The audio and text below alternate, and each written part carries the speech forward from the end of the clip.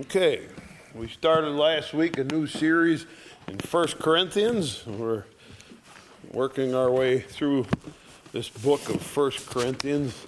And last week we came up with a question as part of this. How do you run a church? How do we run a church? And that's a question we're looking at as we work our way through the book of Corinth, because they've got some problems, and that's why Paul's writing the letter. They've got some difficulties and things that are going on there. Paul's going to straighten them out. And of course, one of the reasons is because they never heard of church, never had a church. They were from Corinth, is in Greece, in a city where the whole place worshipped idols. And suddenly Paul comes and they found a church there. And whose example do you follow? There isn't any. No example to follow. We have a distinct advantage because we have many examples that we follow, and that's exactly what we do. We follow good examples, and that's how we know what to do. And they had none of that. And so as they did things that they thought were okay, they ran into some problems. And the number one problem that Paul brought up was they argue and they divide.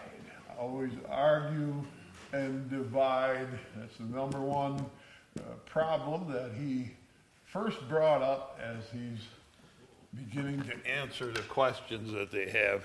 And he says, I heard of this about you. They didn't write them and say, hey, we're having this argument. He said, no, I heard about what you're doing, and I told you you cannot do that. And we say, okay, don't do it. Well, that's maybe easier said than done, right? Don't do it. Well, he's going to fix that tonight. He's going to nail that coffin shut tonight because we just throw up our hands, well, don't do it. How do we do? What do we do? Well, he'll fix it. He'll help us understand, all right? And part of the beginning is he's telling us God's plan. And he's saying to us, humans could never have figured this out. It wasn't in the human way of thinking to ever come up with such a plan as we have. It was God's wisdom. We never would have figured it out that way. And so he's saying that God is very wise, and humans, the best wisdoms that humans have is foolishness in God's book. And he's convincing them of that. He's going to continue to convince them of that. But he talked about the humble beginnings, and Christianity is like that. It's very different. If you really understand it, it doesn't fit any pattern that we're used to. And we'll get into that as we go along. He said it came from humble beginnings, fishermen, preachers. It comes from odd people, not many mighty, not many fancy people, not many big shots in the church. And we look around, we see common people believe, and that's very much a part of the church. So that's really a little bit of last week's. Now we go on to chapter 2, pick up right where we left off in chapter number 2. 1 Corinthians chapter number 2. And I, brethren, when I came to you, came not with excellency of speech or of wisdom, declaring unto you the testimony of God. He said, when I came to you, I didn't have a fancy way to say things. I didn't have clever words that I used. He said, I was declaring to you the testimony of God. Verse 2, for I determined not to know anything among you save Jesus Christ and him crucified. And I was with you in weakness and in fear and in much trembling. And my speech and my preaching was not with enticing words of man's wisdom, but in demonstration of the Spirit and of power. And so he says, when I first came to you and I walked into your little group that we were going to start a church with, that when I got there, I said things as plainly as I was able to say it. As a matter of fact, it says I was a little shaky, I was a little weak, I was a little trembling, he says, and my speech wasn't fancy at all. And he said that wasn't what I came to do. My message was we're going to talk about Jesus and him crucified. And that was going to be the center of what I presented to you. I didn't come with fancy speech. And there's a reason for that, which he'll give us in a minute, but it's pretty interesting because here's a guy, if anybody could have used fancy speech, this guy. Go over to Romans chapter 8. You got one of the high points in the whole Bible. Now there is no condemnation to those who are in Jesus Christ. I mean, that's a sermon. You can preach a sermon on every verse, maybe half a dozen on every verse. It's spectacular writing. He had the ability to speak in very, very good ways, but he says, when I came there, my preaching was not that way. I didn't preach that way. As a matter of fact, I was kind of shy. This guy's not shy, okay? He's not shy. He goes to Greece, and Athens, Greece, and he's walking around the town, and they got a plaque there. Of course, they got all their gods, you know, all the gods that they worship, Zeus and Mercury and all the rest of them, idols all around. And then there's a plaque that says, to the unknown God. So they thought, well, in case we missed one, we got all our regulars, but if we missed one, just so we don't get mad, we'll put one up to cover that. Well, he got a hold of that. And he said, I'll tell you who the unknown God is. Come here. Let me talk to you about this. He has a tremendously powerful mind. I've told you before, he's one of the great brains of all time. He's an absolute genius, understanding things. And what he says, when I got to Corinth, I did not use all that fancy speech. I came to you in a very simple, straightforward thing. And it's an interesting topic, I think. You know, when I speak, and I speak quite a bit, when I preach a sermon, I think about it for a while, and then after Sunday, I think about it all week long. Every time I'm awake, driving down the road, half asleep, wherever.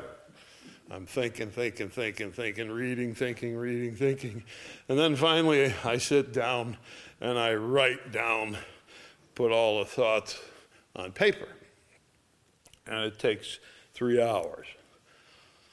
I don't know why, it just takes me 3 hours to write a half-hour sermon. So I sit down, in 3 hours I write out how I think it ought to be, what I think I ought to say. And after thinking about it and rehearsing it in my mind and practicing it and going over and over, and I'm going to get it on paper. And the point of putting it on paper is to correct it. And so after I write it for 3 hours, then I pick it up a little later, and I go through it, and I fix it. And then I sometimes fix it twice. You know, so you say, just maybe if I said that, if I changed that word. And so I always double space because I'm filling in between. Because you're trying to do the best you can do. You don't want to get up and preach that. I worked on it for a while.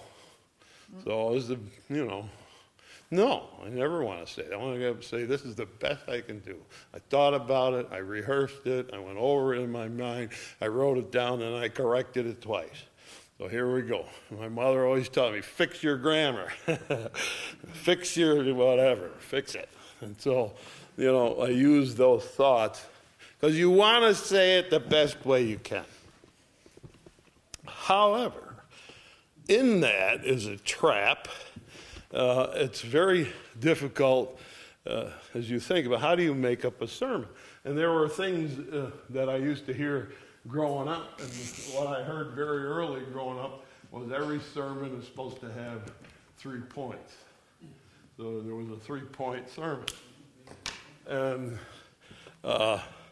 don't ask me where that idea came from, but for years and years and years, I heard 3-point sermon ever since I was a little kid. And I used to hate 3-point sermons because they'd preach for an hour, and they'd say, now, point number 3. Oh, no, here we go. And it was, stop. That's enough. We don't need number 3 today. But they had to do that, and so they thought they were preaching a good sermon if it had 3 points. And search the Bible and see if anywhere it says you got to have 3 points. It was some man's idea. That's where it came from. Right? And so humans come along and say, if you're going to preach a good sermon, this is what you got to do. Nowadays, it's a little different. They kind of don't talk much about 3 points, but they do have their points.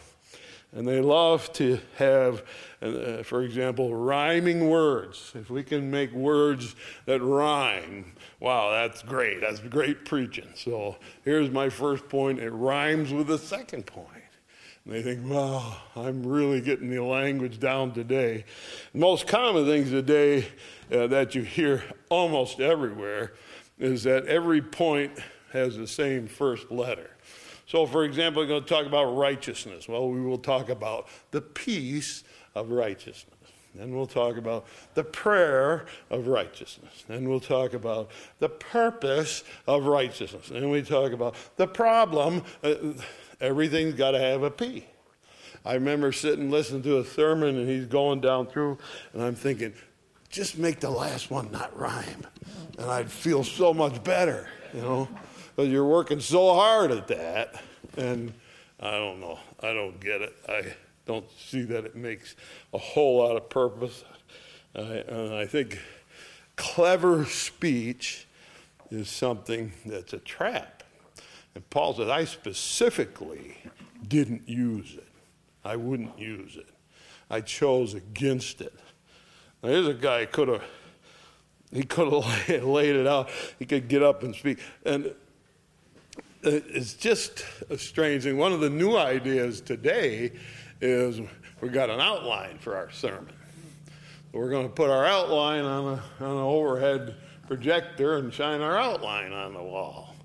The last time I was in a service where a guy had his outline, I'm thinking, you don't need to talk. It's right up there, you know. You're kind of annoying me. I can read what you say. And then he went off, and he didn't follow the outline. I said, oh, inspiration, finally inspiration. And then he said, oh, wait a minute, sorry, my outline's out of order. And he went back, and there it all was again. I mean, they think it's better. The best speaker that ever lived was Jesus Christ. Absolutely, by far and away, the best speaker of all times. After all, his name, one of the names he had, is the Word of God. Or he is the expression of the mind of God. Who can say it better? Nobody. Look in there. See if you can find a 3-point sermon there. It ain't there. See if you can find words that rhyme. It's not there. Those things aren't used because he is just about, here's what the truth is. I'll tell you the truth. And that's what Paul says. I'm coming to you, and I'm just going to tell you about Jesus. Yeah, we could get fancy and say things in a fancy way, make our words rhyme and the whole deal. But no. He says, I am going to come in a very simple speech. And I think simple speech is a great thing. That's what Jesus did. You want to see what he did? Simple speech is what he did. And he kept it plain. And people out there who were not scribes and Pharisees, but people who were fishermen and tax collectors and prostitutes understood him. And that's essential. A lot of times I throw out a word because I say, well, why would I use that word? I could talk about prevenient grace. Y'all know what that is? Does anybody care to know? I mean, it's a nice thought, it's a good thought, but I mean, we can use language that nobody understands. Where are we then? So Paul says, I'm going to keep it as simple as I can. I'm not here for fancy preaching. I am here to tell you about Jesus Christ and the fact that he was crucified. And I'm going to tell you that over and over and over and over again. Now, he's going to tell us why he chose that. Anybody who was as capable as he was could have just stunned us with words. And some of the places where he gets into that kind of preaching in the book of Ephesians, I think Colossians shines too. You read it and you say, wow, he really has got a grasp of things and he knows how to use language. But here he says he specifically didn't. And he said, matter of fact, I kind of backed off as much as I could. And they say he was very short. The explanations of him that exist say that he was a little short man, not impressive in his person. You know, some guy comes in and he's a big giant and he's impressive and he can, about a booming voice. That wasn't Paul. All right. As a matter of fact, he even probably looked kind of repulsive. They say he was bow-legged. Yeah, can't help that, I guess. But they also think that his eyes were bad. And because of a disease he carried in his eyes, that's why everybody has to write down what he says, because he can't see very good.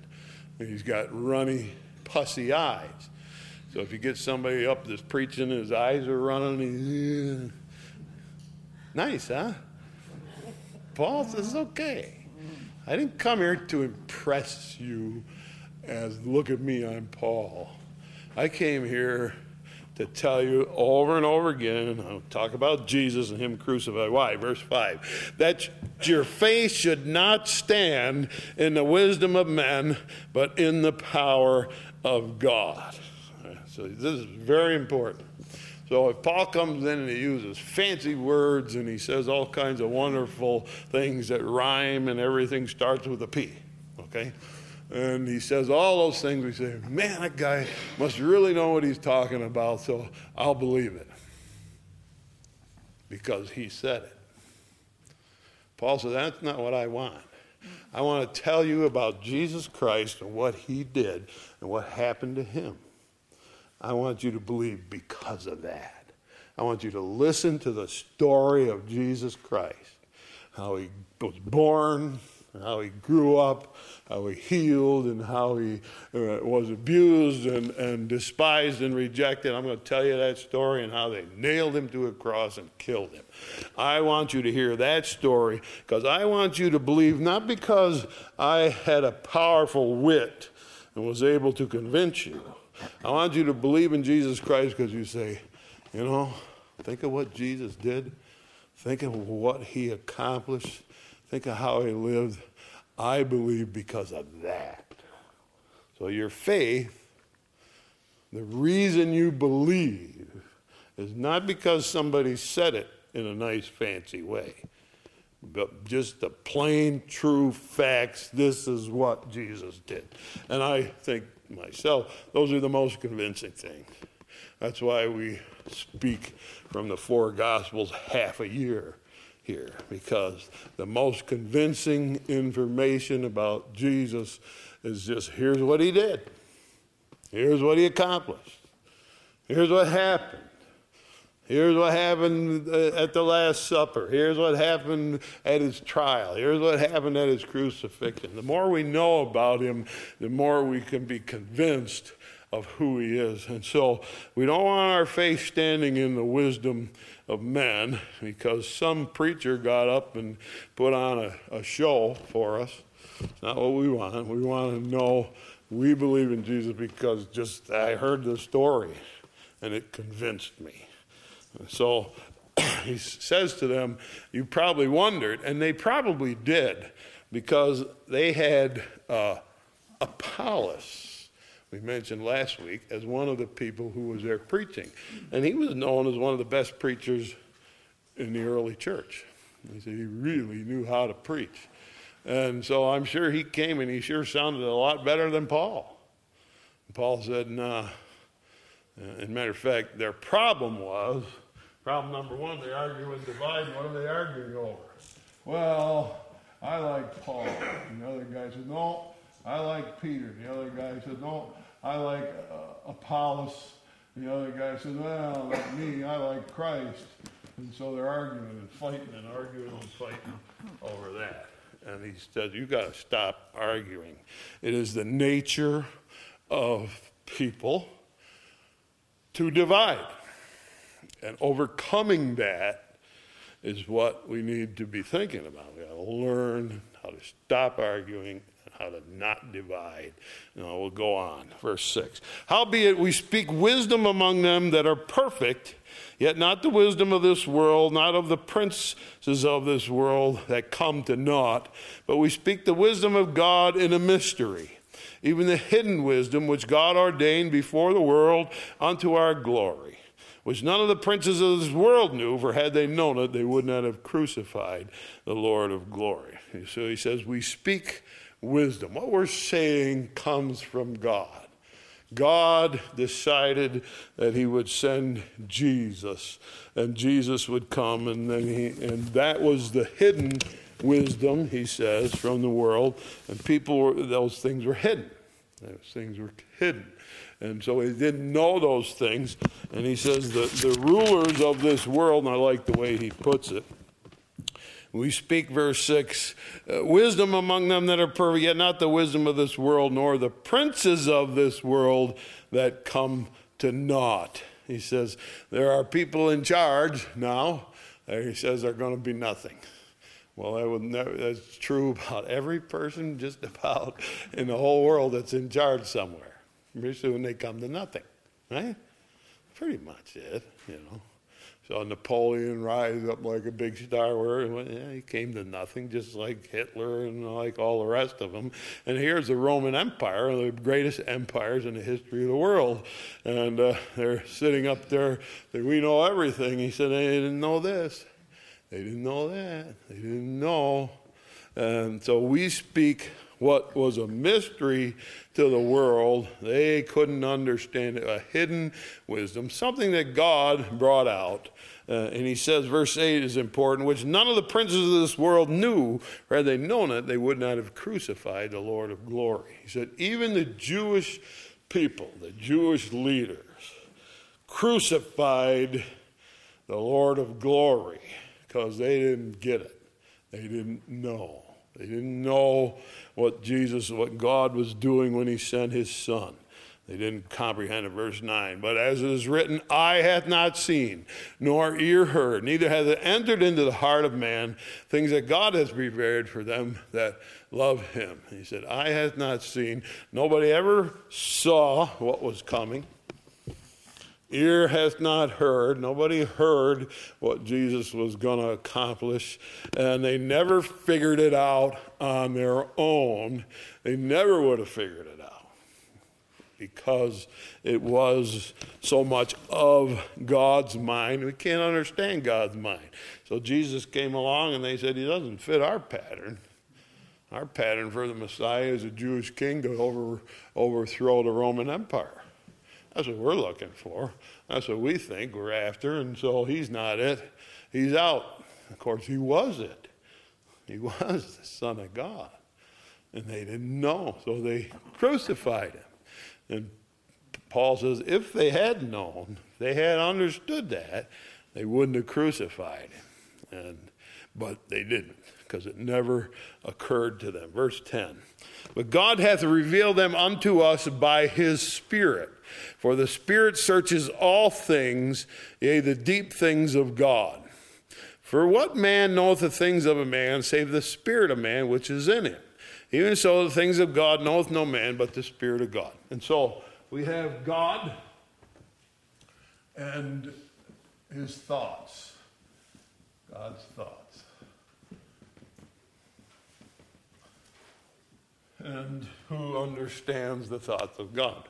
Well, he says the only one is the Spirit of God. When we talk about the Holy Spirit, the Spirit of God, the Holy Spirit understands the thoughts of God. And he says, just think about your own self. We all have somebody inside of us that's secret. You got a secret, somebody inside of you.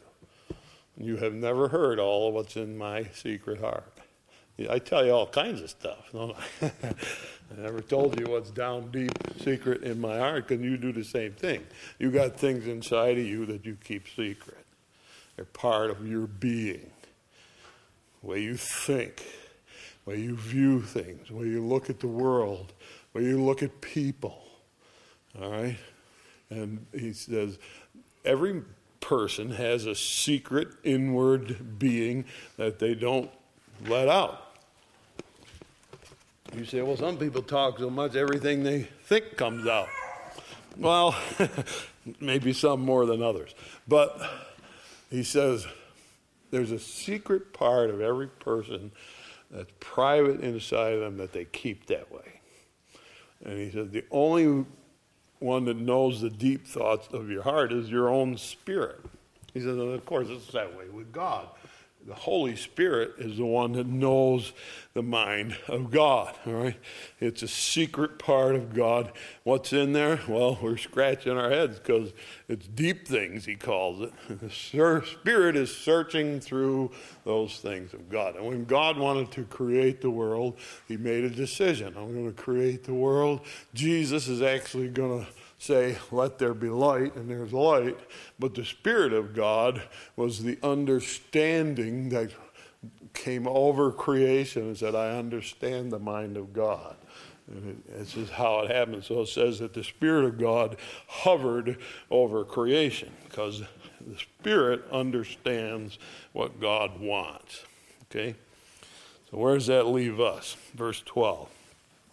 Now we have received not the spirit of the world, but the Spirit which is of God, that we might know the things that are freely given to us of God, which things also we speak, not in the word which man's wisdom teaches, but the Holy Ghost teaches, comparing spiritual things with spiritual. And so God shared his secret with us by his Spirit. So inside of us, we have secrets. The Holy Spirit is ready to tell us God's secrets.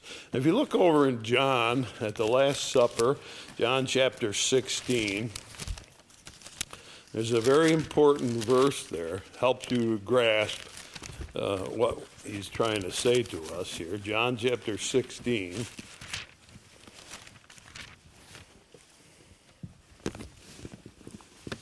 Verse number 13. This is the Last Supper. Jesus is explaining, I'm going to send the Holy Spirit into the world. Now watch what he says. Verse 13. John 16, verse 13. Howbeit, when he, the Spirit of truth, the Holy Spirit, is come, he will guide you into all truth. For he shall not speak of himself, but whatsoever he shall hear, that shall he speak, and he will show you things to come. He will glorify me, for he shall receive of mine and show it unto you. All things that the Father hath are mine, therefore I said, he shall take of mine and show it unto you. So the Holy Spirit was sent into the world to come into our hearts, into our minds, and whisper to us, here's what God is thinking. All right? That was his purpose. He said, I'm going to make it clear what Jesus said. The Spirit's going to come into us and make it clear what Jesus said. He's going to help us to understand God. All right? And because we don't naturally do that. And in particular, he says, God's generosity to us. God's been very generous to us. And he wants us to grasp how generous God has been to us. And so it's an important thing that the Spirit of God is able to come into our hearts. You say, well, how does that happen? I kind of like to know. I don't know.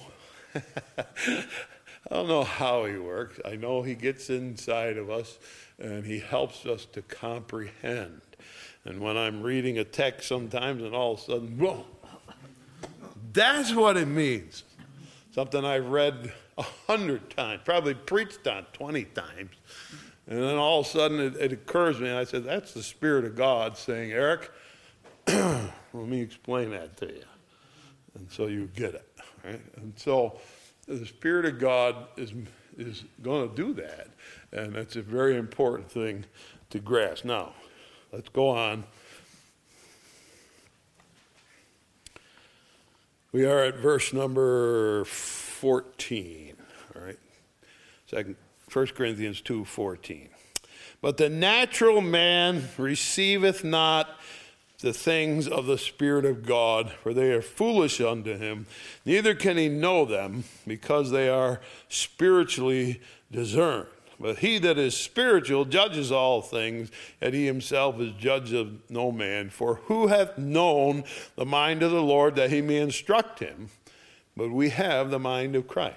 So, do you know all of God's mind? No. But we do have the Spirit in us speaking, helping us to understand Jesus. He said, but there is, and now he's going to give us here a very important bit of information. There is first what he calls the natural man. Natural man. And then he calls it, there's a spiritual man. He puts these on two different planes. The natural man is the man that doesn't believe in God, doesn't believe in Jesus, has never asked God to be in his heart, in his life, never been born again, never been saved, all those words that we use to describe having a relationship and an experience with God. He hasn't done those things. He may stand on the outside and say, well, I don't know about that, I'm not sure I want it, but he can never understand the things that God has. He's not born again, so he has no capacity to grasp the things that come from God. So you can try to explain it to him, never going to get it.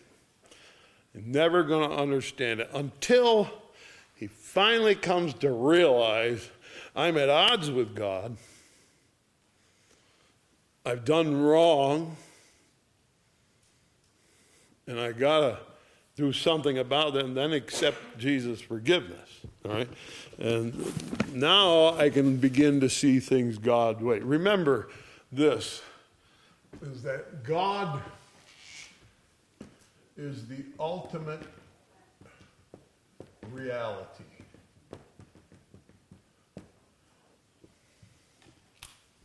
Say, what's real? Well, there's nothing more real than God. There's nothing more real than God. His presence is in the world. He made it. Your heart beats because he made it. You're breathing because he set you in motion. Your mind is working because he put that in you. So there's nothing more real than God. He's the ultimate reality. And if we stand outside of God and say, oh, I'm going to ignore God. I don't need God. I can run my life. I know what I want. I know what to do. I'm going to ignore God and run my life. What are you ignoring? The ultimate reality. You can't be any more foolish than to ignore ultimate reality. It's like the person who walks into the wall and says, that wall's not there, watch this. Bang, oh, yeah, it's real. You found out. If you're going to ignore God, right, that's ignoring the ultimate reality. And so the natural man who says, I don't need God, is never going to understand the things about God. He can't grasp it, can't understand it. It just is not in his capacity. The spiritual man, the man who says, God, forgive me, we got to work this out. We got to get together, and I know I did wrong, so I'm going to come and ask for you to help me, come in my heart. That man is given the Holy Spirit. The Holy Spirit comes into him, and the Holy Spirit's the voice inside of us, instructing us and teaching us, helping us to understand who God is. And certainly the most important thing is to understand that God is, first of all. right? He says, by faith, without faith it is impossible to please him. For he that believeth must believe that he is, and that he's a rewarder of them that diligently seek him. First thing you understand that God is real and he's here and we know it. He's here. He's all around us. That's ultimate reality. Think about it. Think about it. I remember when it came to me when I was a young man thinking that God is everywhere. God is here. I couldn't go in Burger King and sit down. I was all excited. He's in here. He's even in Burger King. He's everywhere.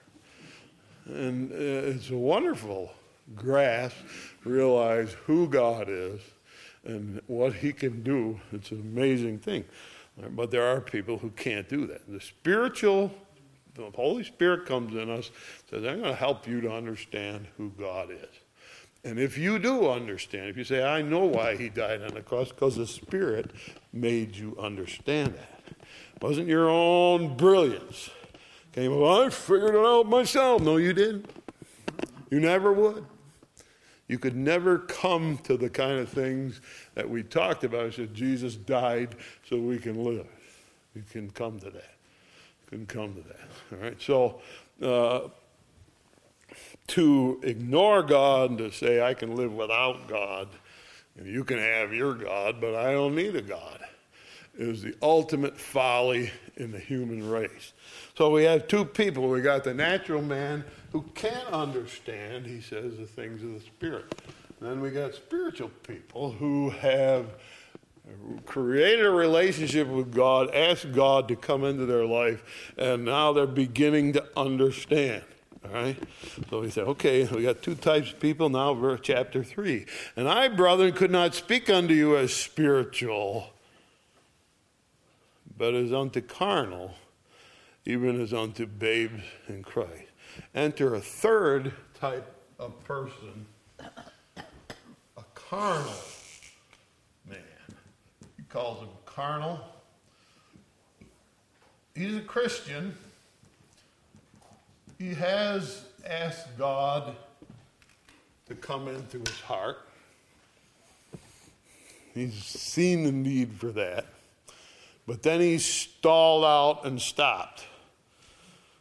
So we got the person who can never believe because they ignore God and don't want anything to do with God, so they're never going to grasp it. We got spiritual people that the Holy Spirit came in and is opening their mind, helping them to understand who God is. And now we got somebody in the middle who is carnal. They do believe, but they haven't had any progression. I, brethren, could not speak to you as unto spiritual. I can't talk about God the way I'd like to, but as unto carnal, even as unto babes in Christ. And so another word for carnal, that's a word that people don't use anymore. Another word for carnal, I would say, would be shallow. People who are shallow, that kind of covers it, helps to cover it. They don't get into the business of things. But I think the word that he's using is childish. They are childish. And I think that describes mostly the carnal Christian. He's childish. The responses are childish. All right? And they don't grow up. He said, I have to talk to you like babes in Christ. Verse 2, I fed you with milk and not with meat, for hitherto you were not able to bear it, neither yet now are ye able, for ye are yet carnal. And he says, okay, here's my problem. I wanted to feed you and put a good feast out. Remember we talked Sunday about feeding the flock, right? We feed the flock of God. Peter was told by Jesus, I want you to feed my lambs and feed my sheep. Supposed to feed the flock of God. And he's saying to these people in Corinth, I wanted to feed you. I wanted to put a steak on the table and say, here, eat that. He said, but I got a bottle and you're sucking on a bottle still. And you've been sucking on a bottle the whole time because you don't grow up. You're not growing up. So we understand that there's a responsibility for us to grow up.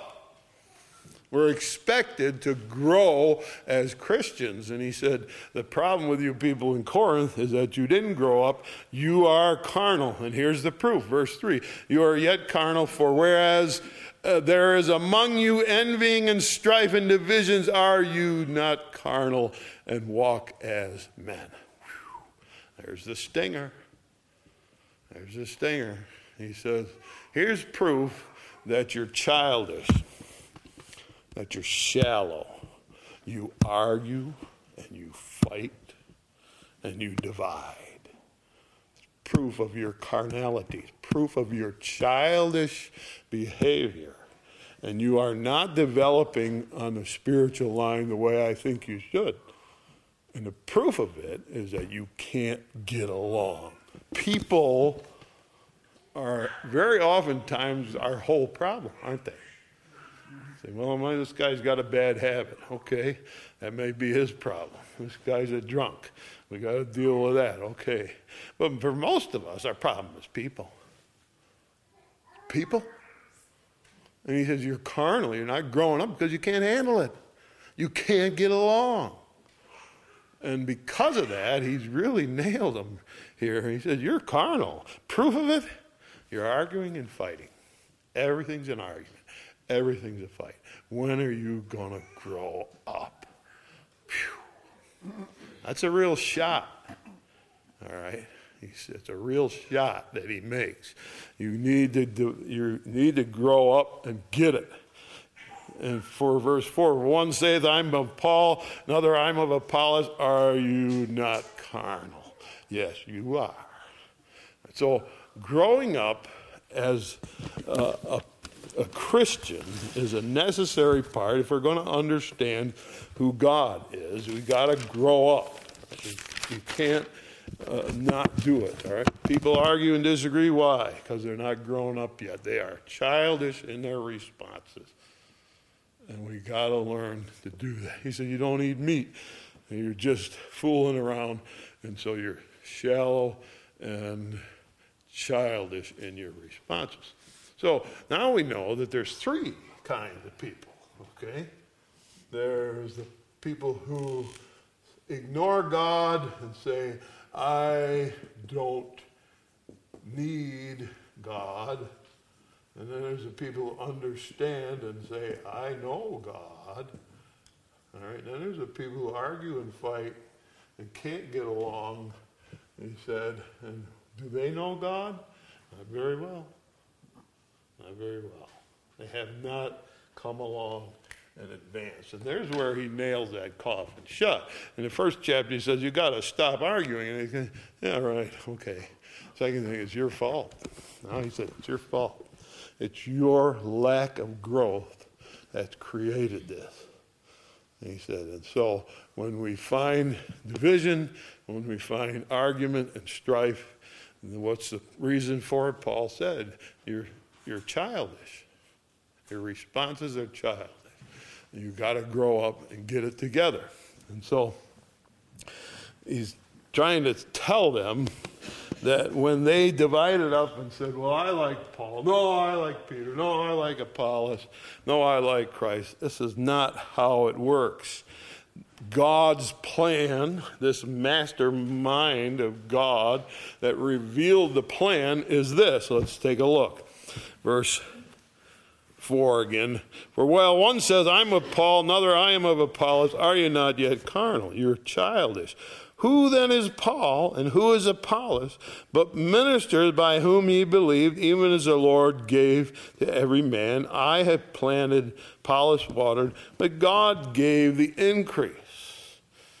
He says, oh, you're comparing us and arguing over us. We were doing the same things. I came along to plant a seed. Apollos came along and watered the seed. What made the seed grow? God did. The Spirit of God came and the seed grew. All right, and so, verse 7, so then neither is he that planteth anything, neither he that watereth, but God that giveth the increase. And so when people are working together with God, they're working together, that's the way God intended it. intended for people to work together. Paul says, don't look at Paul as one thing and Apollos as a much better speaker than me. You know, it's not how we look at it. We look at it, we're both doing the work of God. We're working together. That's such an essential idea. I would say to you, my wife is somebody that I value tremendously, because since I first said I want to be a pastor, she worked with me. And it wasn't easy. It wasn't easy. And we signed a mortgage. We couldn't pay our own barely. Signed a mortgage for this church for 30 years. You know, and God paid it off in 5. Okay, but we together, we knew we're on the hook if we do this. We did. We signed it and trusted God, and she's always working with me all the way, because that's how it works. You understand? That's how it works.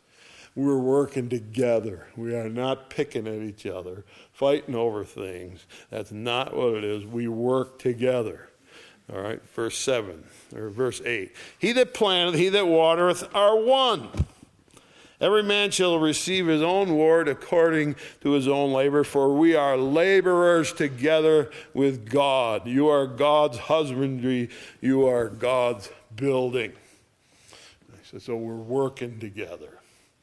We got to get together and work together and stay that way, he said. When they're working together, that was God's plan. God said, remember what he prayed in John 17? I pray that they'll be one. I want them to work together. Right? And so the people in Corinth had to learn how to work together, and their childish responses looked at Peter, Paul, and Apollos as separate, like they were working separate. He said, that was a silly way to look at things. We were working together. Yeah, but you were different. Yeah, but we worked together.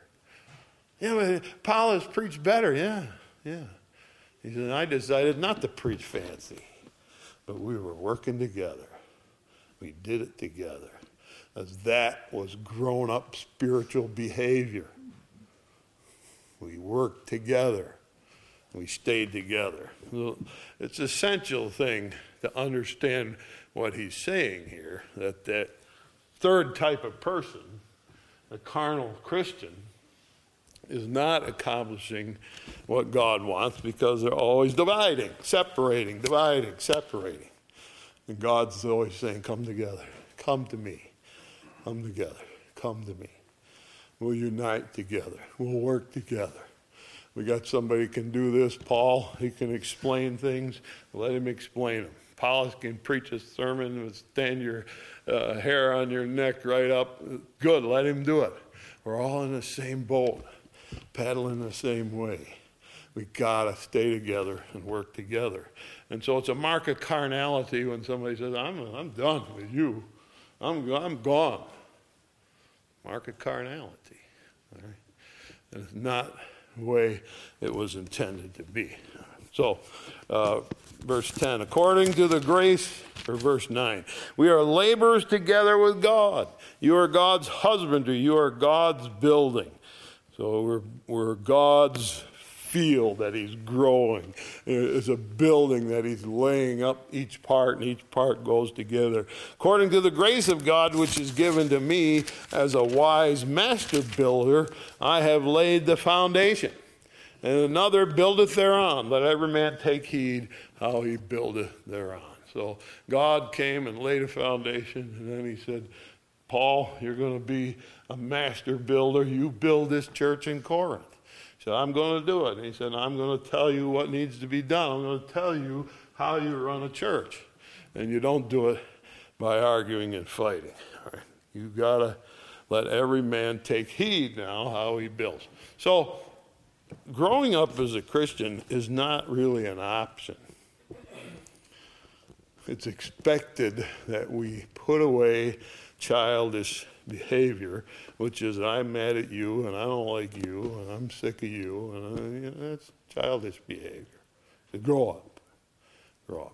This is a good medicine, strong medicine. that he's laying down for these people. And I'm sure they kind of, when they heard, somebody stood up front and read this letter. And I'm sure they're sitting there and they're kind of thinking, ooh, I'd like to hide now. Because he's talking about me. Let me get out of sight. Yeah, he's talking about you. Because you need to hear that. You need to understand that the problem which you had was divisions, because it directly comes to your doorstep. You didn't grow like you were supposed to. What do you have to do? Well, we got to get in the Bible, understand it, understand Jesus. We got to pray, and we got to look at the person sometimes that we think, we got to look at him and say, we're going to go through this together. We're going to work it out. We're going to make it happen. That's growing up. So he is stuck with the original problem that he talked about. The question is, how do you run a church? The problem number one is you don't do it that way. And here's why it comes out that way. Because spiritual people who are growing up know the mind of God. Now, you're never going to know the whole mind of God, right? Like the Bible says over and over. Did God ask anybody for advice? Never did. Never asked you or me. Didn't say, hey, Eric, what do you think? He didn't say that. Never said that to me once. All right? He said, here's what I think, and you see if you can get it. And you're never going to understand all the mind of God, but you begin to understand the way things are supposed to run, the way things are supposed to work, because the Spirit of God is talking in your ear. So you need to pray. Praying is a regular thing. We talk to God more, and a lot of people say, well, I don't know what to say. You can say to your husband or your wife, whatever comes into your mind. You can say to the neighbor, whoever. You can talk. You talk to him. Tell him what you're thinking. Sometimes I'm shocked at what I tell him. Sometimes we have a good laugh at what I tell him, And God and I are laughing. So, can you imagine that, And I think sometimes I was talking to God the other day, and I started laughing. Because I said, somebody's bugging me, God. And I thought, I wonder how many people bug you. Whoa! And I laughed. I'm driving through the swamp. I'm laughing. I think I can't imagine. You don't know what that's about. Okay? So we got to learn. We all got to learn. We all got to grow. But it's very essential for how to run a church. Very essential that we get that thought together. Say, I'm going to put away my childish arguing ways, and I'm going to learn to get along and cooperate with people. And we go on next week with personal responsibility that comes up for people in the second half of chapter 3 and into chapter 4. And I think that the chapter should have been not where it divided. I've told you that before. I think chapter 2 and chapter 3 is all one thought. And so we will take up chapter 3.5, going into 4 next week as we get a little farther in and see what else he says about how do we run a church. Thank you.